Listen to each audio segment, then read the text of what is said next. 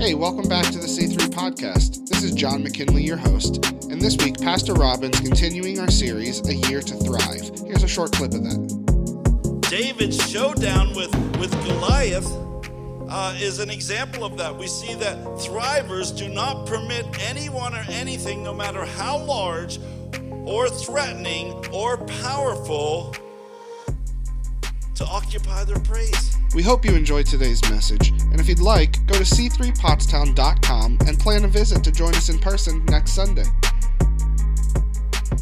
Wow, God's in the place. Amen. Amen. Praise the Lord. You know, back in 2015, a young boy fell through the ice of a pond. He was under the water for 15 minutes. After attempting CPR to no effect, his lifeless body, they rushed him to the hospital. And their efforts were also in vain. By then, the 8th grader's heart had not beaten for 45 minutes. When his mother Joyce arrived, she immediately began begging the Lord to restore her son's life. Her prayer was loud, bold, and intense. And before anybody could object or try to lead her out of the room, John's heart started to beat. Why am I telling you this? First of all, because it was a great miracle. Secondly, God spoke to a pastor's heart about this story. And the Holy Spirit made it clear to him that it should be made into a movie. He said, Lord, a movie? I've never done a movie. I mean, it's something he'd never done, he'd never thought of, or even knew where to begin. And after consulting with some people, it became a movie called Breakthrough. Cindy and I went to see it. They had a pastor's review that we could go and see this movie. The pastor is an Assembly of God pastor, Samuel Rodriguez. They released the film's trailer in December of 2018, and within the first 48 hours, it received 30 million hits. The song that was the theme song received an Academy Award nomination. And then when the film was released, it touched thousands, if not millions, of lives. Samuel Rodriguez said this. He said, I shouldn't have been surprised, really, that I ended up doing something so unexpected, because God's vision is always bigger than our own. Friends, when you're living a holy, humble, a healthy, and honoring life, you will be called to thrive outside of your comfort zone. I'm not talking about if, I'm talking about when, because God always has a bigger plan for our lives than we can imagine for ourselves.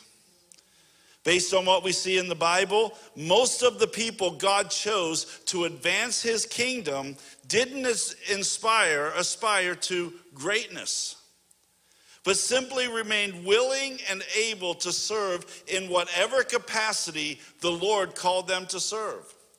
In fact, many of them protested. They made excuses. I mean, just ask Abraham or Jacob. Ask Moses or Gideon. How about Naomi or Ruth?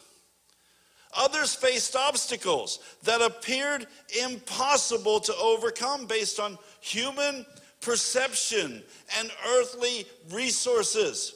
I think about Noah and Joseph. How about Joshua and Jeremiah? But look what it says in Romans.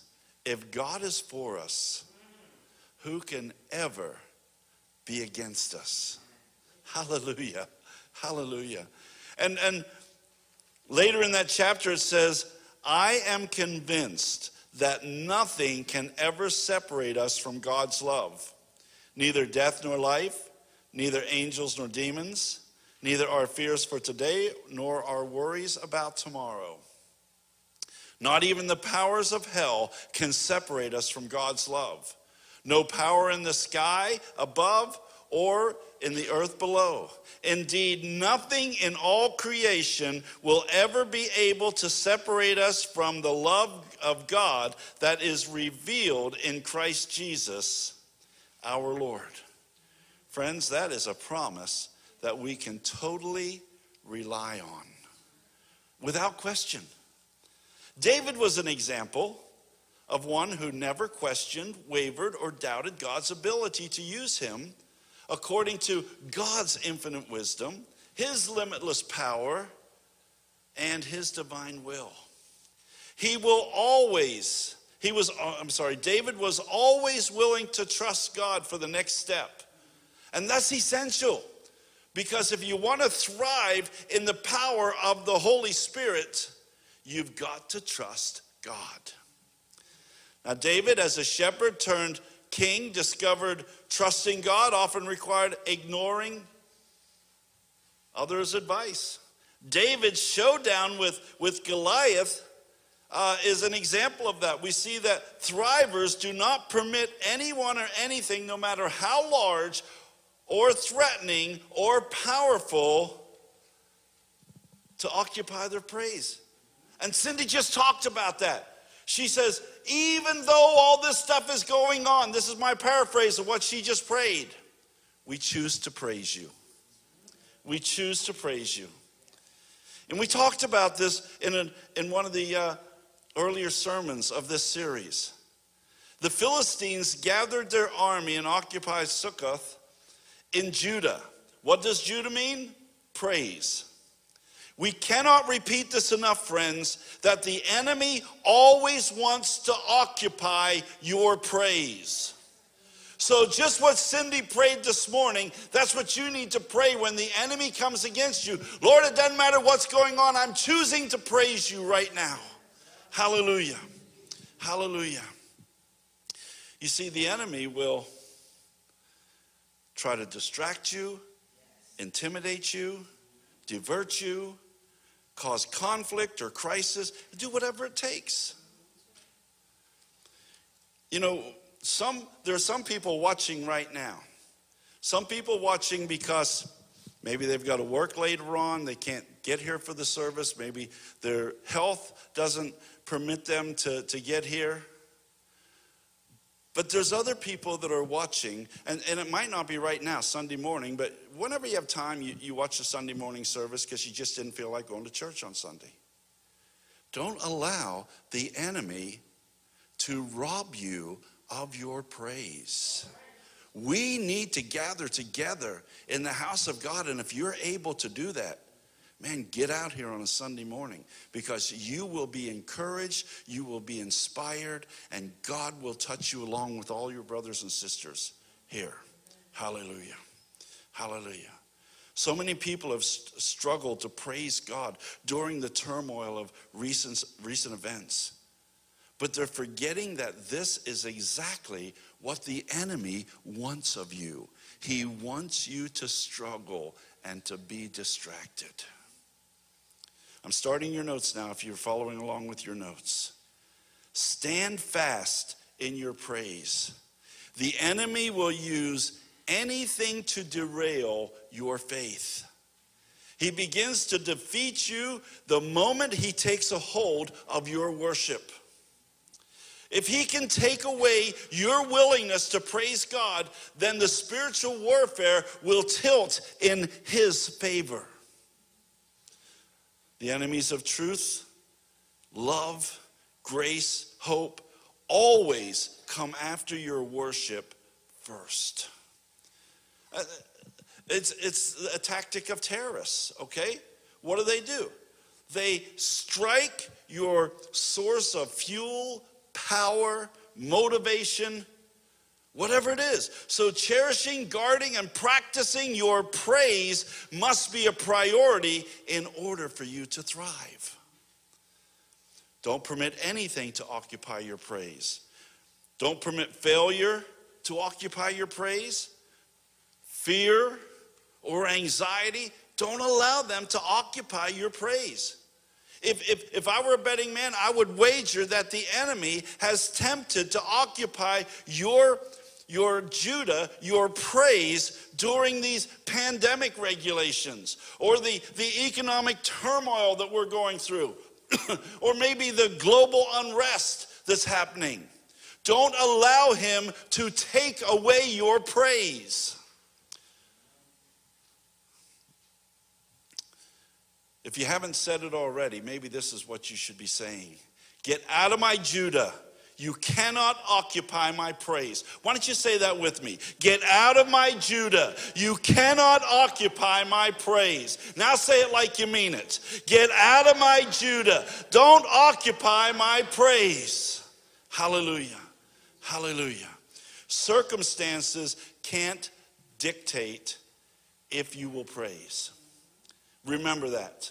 You can't let the circumstances dictate your praise. The Bible doesn't require you to be happy in order to praise. I've heard people say, well, I just don't feel like praising the Lord. What if Jesus would have said that day, I just don't feel like hanging on the cross today? If anyone had the right to do it, it was Jesus. But he didn't. He went to the cross for us. The Bible doesn't require you to be smiling and joyful in order to praise God, the creator of heaven and earth. In fact, sometimes you must choose to praise while you're crying. Sometimes you praise while you're wounded or hurting. Sometimes you're aching and you still have your praise. David wrote the Psalms. He often chose to praise God despite how he felt and what was going on around him. Read some of the Psalms. It won't take you long to find this. He'll say things like, I'm broken, I'm wounded, I'm at the bottom of the pit, but I will not refuse to praise you. Hallelujah. If you want to thrive, you must choose to praise with the same fierce determination. Hallelujah. Don't let the devil steal your worship. Don't allow any obstacle to occupy your praise. Now, the next title in your notes is Testimony Trumps Title. You'll understand that in just a moment. David had a testimony. People thriving in the power of the Holy Spirit are not intimidated by titles. They're motivated by testimony.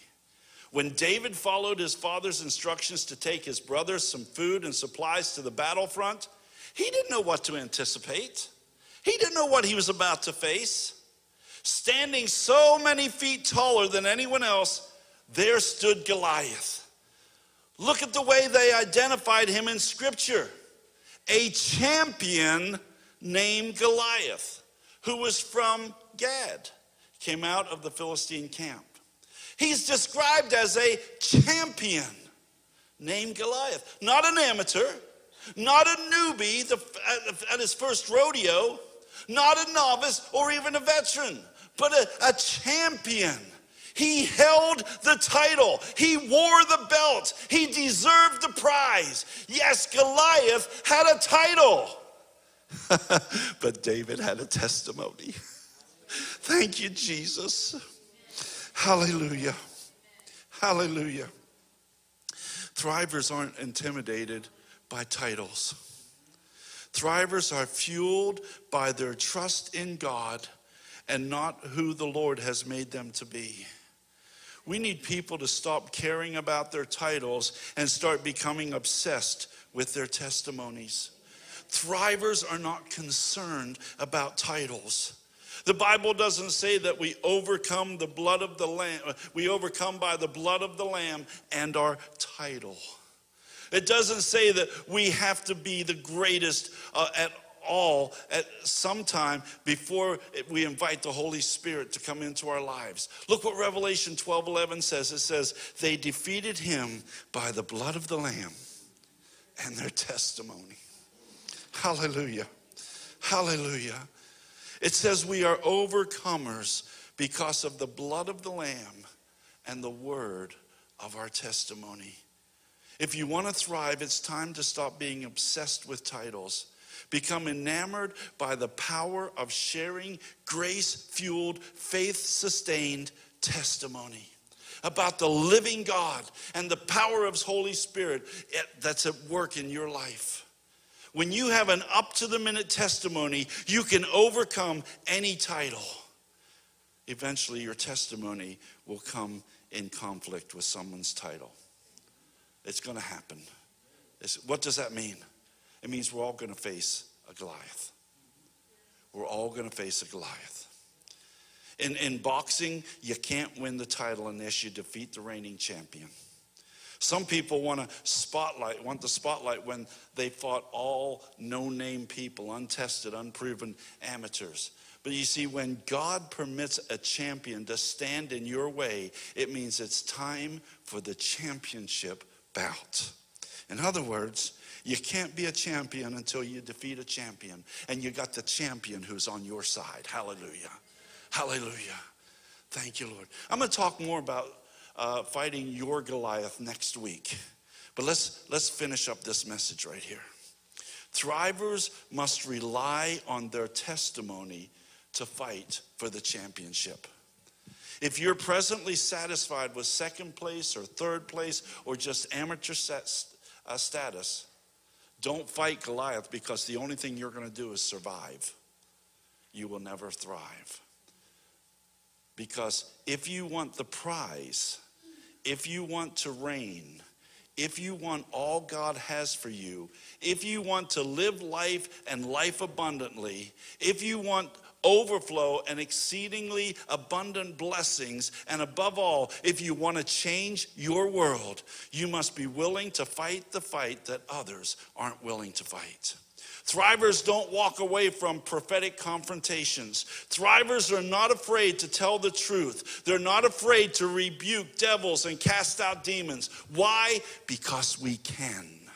Hallelujah. Hallelujah. Thank you, Jesus.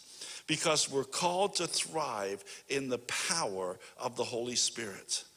God is looking for thrivers. He's looking for spiritual champions who dare to stand up for righteousness. He's looking for thrivers, his champions who dare to fight for God's justice. He's looking for thrivers, faith champions who dare to face the giant and say, you will not defeat my family. You will not intimidate my destiny. You will not prevent me from thriving. Hallelujah. Hallelujah.